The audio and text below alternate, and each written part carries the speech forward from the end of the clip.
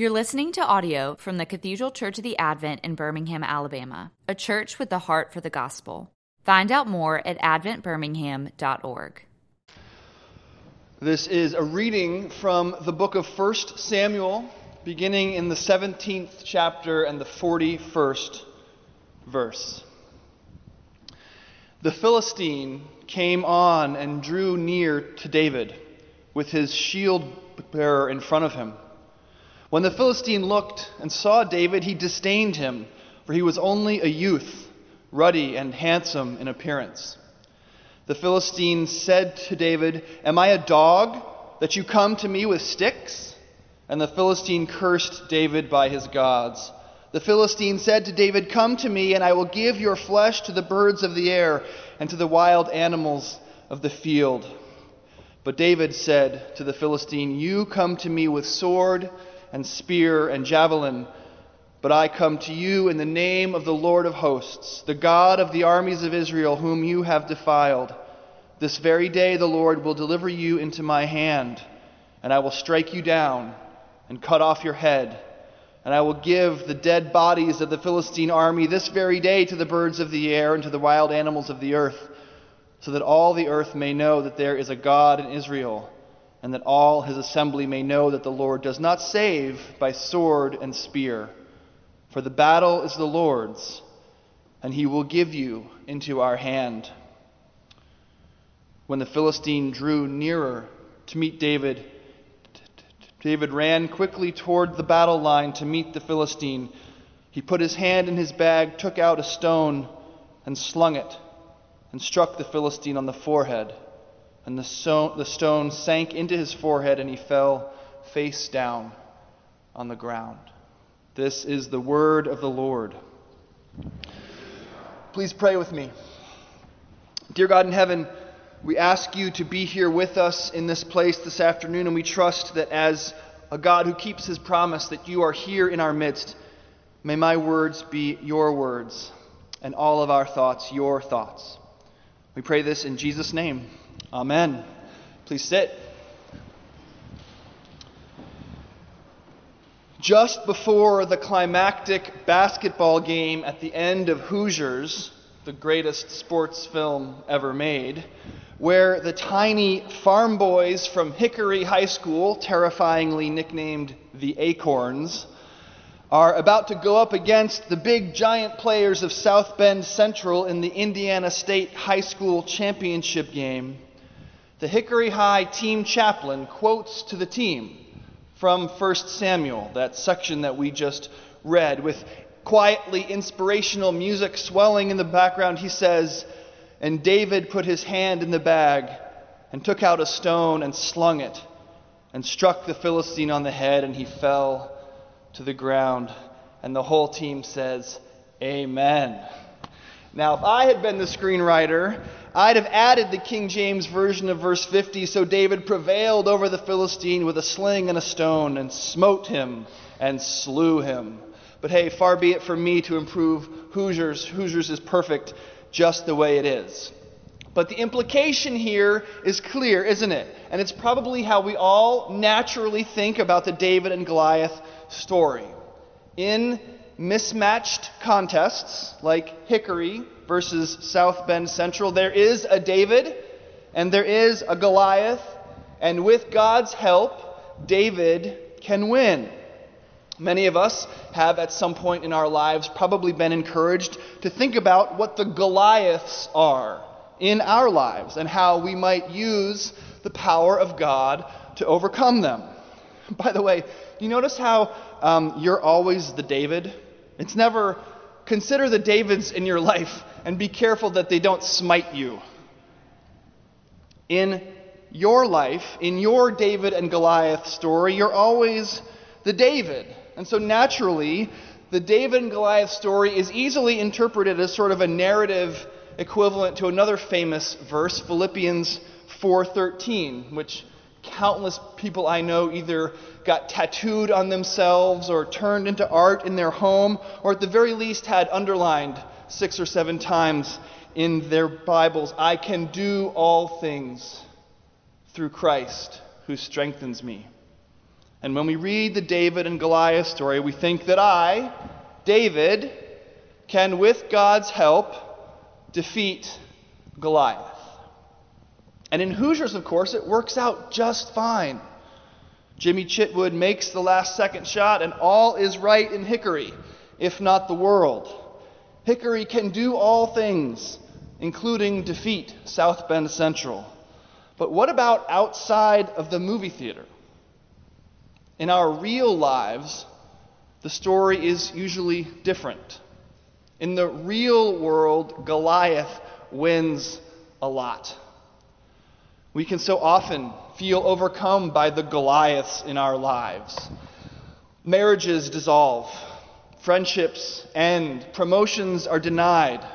When we're the underdogs, in business, at home, wherever, we usually lose. Does that make Philippians 4:13 a lie? So we can't do all things through Christ who strengthens us? Well, before we say something like that, let's look a little more about what the Bible has to say about seemingly insurmountable struggles. It would be easy, I think, to compare Philippians 4:13, I can do all things through Christ who strengthens me, and 2 Corinthians 12, 7 through 10, both of them written by Paul, and see them as sort of seemingly mutually exclusive. In this section of 2 Corinthians, Paul is writing about the kinds of things that he would be willing to brag about. And he says something fascinating. He says that he would be more willing to brag about his weaknesses than about his strengths. And he gives an illustration. And this is from 2 Corinthians 12. He says, "To keep me from becoming conceited, a thorn was given me in the flesh, a messenger of Satan to harass me. 3 times I pleaded with the Lord about this, that it should leave me. But he said to me, 'My grace is sufficient for you, for my power is made perfect in weakness. Therefore I will boast all the more gladly of my weaknesses, so that the power of Christ may rest upon me. For the sake of Christ, then, I am content with weaknesses, insults, hardships, persecutions, and calamities. For when I am weak, then I am strong.'" So Paul prays for his thorn, this struggle to be taken away from him. In other words, we might say that he begs God to help him defeat this Goliath in his life. But the answer is no. God tells Paul that this Goliath will stay, to teach Paul something about God's provision for him, that when Paul is shown to be weak, God is shown to be strong. So which is it? Can Paul do all things through Christ who strengthens him? Or is God going to leave Paul in hardship to show him that his power is made perfect in weakness? Well, it's both. And another story, we're going all over the Bible today, the story of Jesus calming a storm in Mark chapter 4 will perfectly explain how both of these things can be true at the same time. When evening had come, Jesus said to his disciples, "Let us go across to the other side." And leaving the crowd behind, they took him with them in the boat, just as he was. Other boats were with him. And a great windstorm arose, and the waves beat into the boat, so that the boat was already being swamped. Now that's how our usual New Revised Standard Version begins the story. I'm going to finish the story by reading the moving version as Sally Lloyd-Jones writes it in the Jesus Storybook Bible. Here's how she tells the end of this story. "And in the middle of the storm, Jesus was sleeping. Now Jesus' friends had been fishermen all their lives, but in all their years fishing on this lake, they had never once seen a storm like this one. No matter how hard they struggled with their ropes and sails, they couldn't control their boat. The storm was too big for them.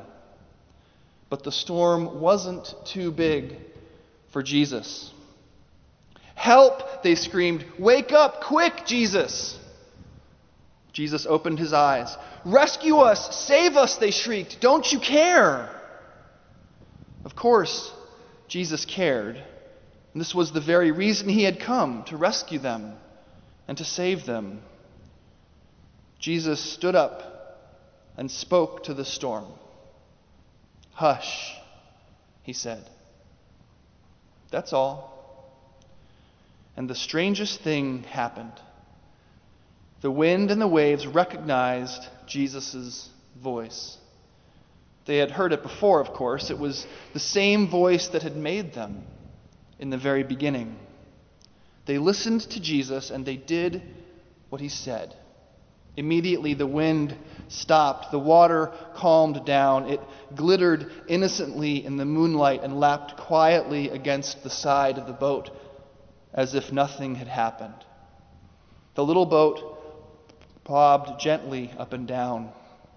There was a deep stillness and a great quiet all around. Then Jesus turned to his wind-torn friends. "Why were you scared?" he asked. "Did you forget who I am? Did you believe your fears instead of me?" Jesus' friends were quiet as the wind and the waves, and into their hearts came a different kind of storm. "What kind of man is this?" they asked themselves anxiously. "Even the wind and the waves obey him." They didn't understand. They didn't realize yet that Jesus was the Son of God. Jesus' friends had been so afraid they had only seen the big waves. They had forgotten that if Jesus was with them, then they had nothing to be afraid of, no matter how small their boat or how big their storm. If Jesus is with you, you have nothing to be afraid of, no matter how big your Goliath, no matter how firmly set your thorn. This is what "I can do all things through Christ who strengthens me" really means. When Paul writes that sentence, it comes after his claim that he can be satisfied no matter what is happening, good or bad. In Philippians 4:12, the verse immediately before the famous "I can do all things through Christ who strengthens me," Paul says, "I know how to be brought low, and I know how to abound. In any and every circumstance, I have learned the secret of facing plenty and hunger, abundance and need." Do you hear what he's saying? I can survive any storm because Christ wins the battle for me. I have a champion, someone who fights in my place. I'm huddled in the stern while Jesus commands the wind and the waves. Paul's not actually talking about his accomplishments. He's talking about Christ's. Christ fights for him. Jesus battles the storm and wins. The disciples, who just a moment ago were cowering in the boat, bask and rest in the results of his victory. And the exact same thing happens when David fights Goliath.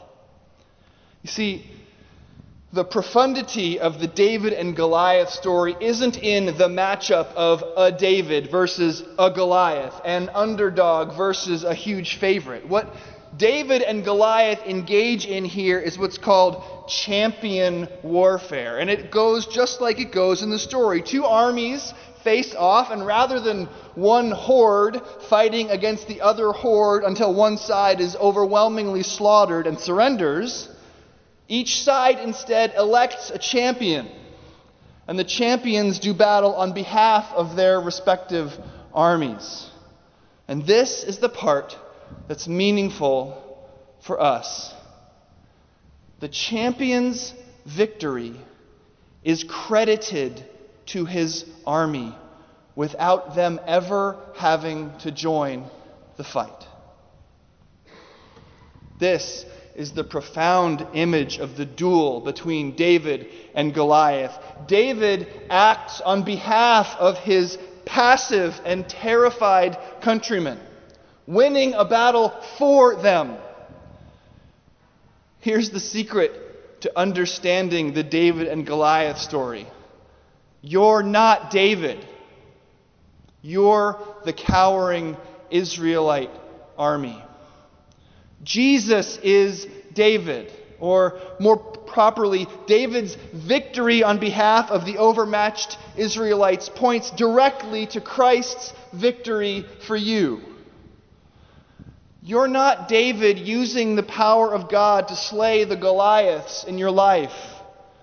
You're the frightened Israelites who get to enjoy David's victory. David fights on behalf of a passive people. So does Jesus. Both of these stories, Jesus stilling the storm and David's defeat of Goliath, prefigure Jesus' imputation, his free giving of his goodness to sinners on the cross. He wins, and you get the victory. So, if the battle isn't really between you and the Goliaths in your life, what is it? Who's actually fighting here? What is this war really about? Now, it turns out that if we think of the battle as us against the struggles in our lives, we're thinking on a scale that is far too small. In the Good Friday liturgy that we observe every year, and please come back to this church on Good Friday. The service's final prayer depicts the real struggle of life. This is how we pray. Lord Jesus Christ, Son of the living God, we pray you to set your passion, cross, and death between your judgment and our souls, now and in the hour of our death. Lord Jesus Christ, Son of the living God, we pray you to set your passion, cross, and death between your judgment and our souls. This prayer reveals the true battlefield and gives the proper context to the David and Goliath story. David is Christ's passion, cross, and death, standing between God's judgment, Goliath, and our souls. And it only takes one stone for Christ to win that battle. One word to hush the storm. One death to save the world. Jesus on the cross for you. The major battle of your life, in fact, the only ultimate battle of your life, is not between you and your Goliaths. It's between your soul and God's judgment, between the you that God has called you to be and the you that you actually are. But God has set his Son's passion, cross, and death between his judgment and your soul. Just as David stood between the Israelites and Goliath, Jesus stands for you. He has stilled the storm with one word and has killed the Philistine with one stone. And in Jesus Christ, who stands in your place, who hung on the cross and proclaimed his victory with one shout, "It is finished." And in him, that victory is yours. Amen. You've been listening to audio from the Cathedral Church of the Advent. If you live in Birmingham or find yourself visiting, we hope you'll join us at one of our Sunday services. Find out more at adventbirmingham.org.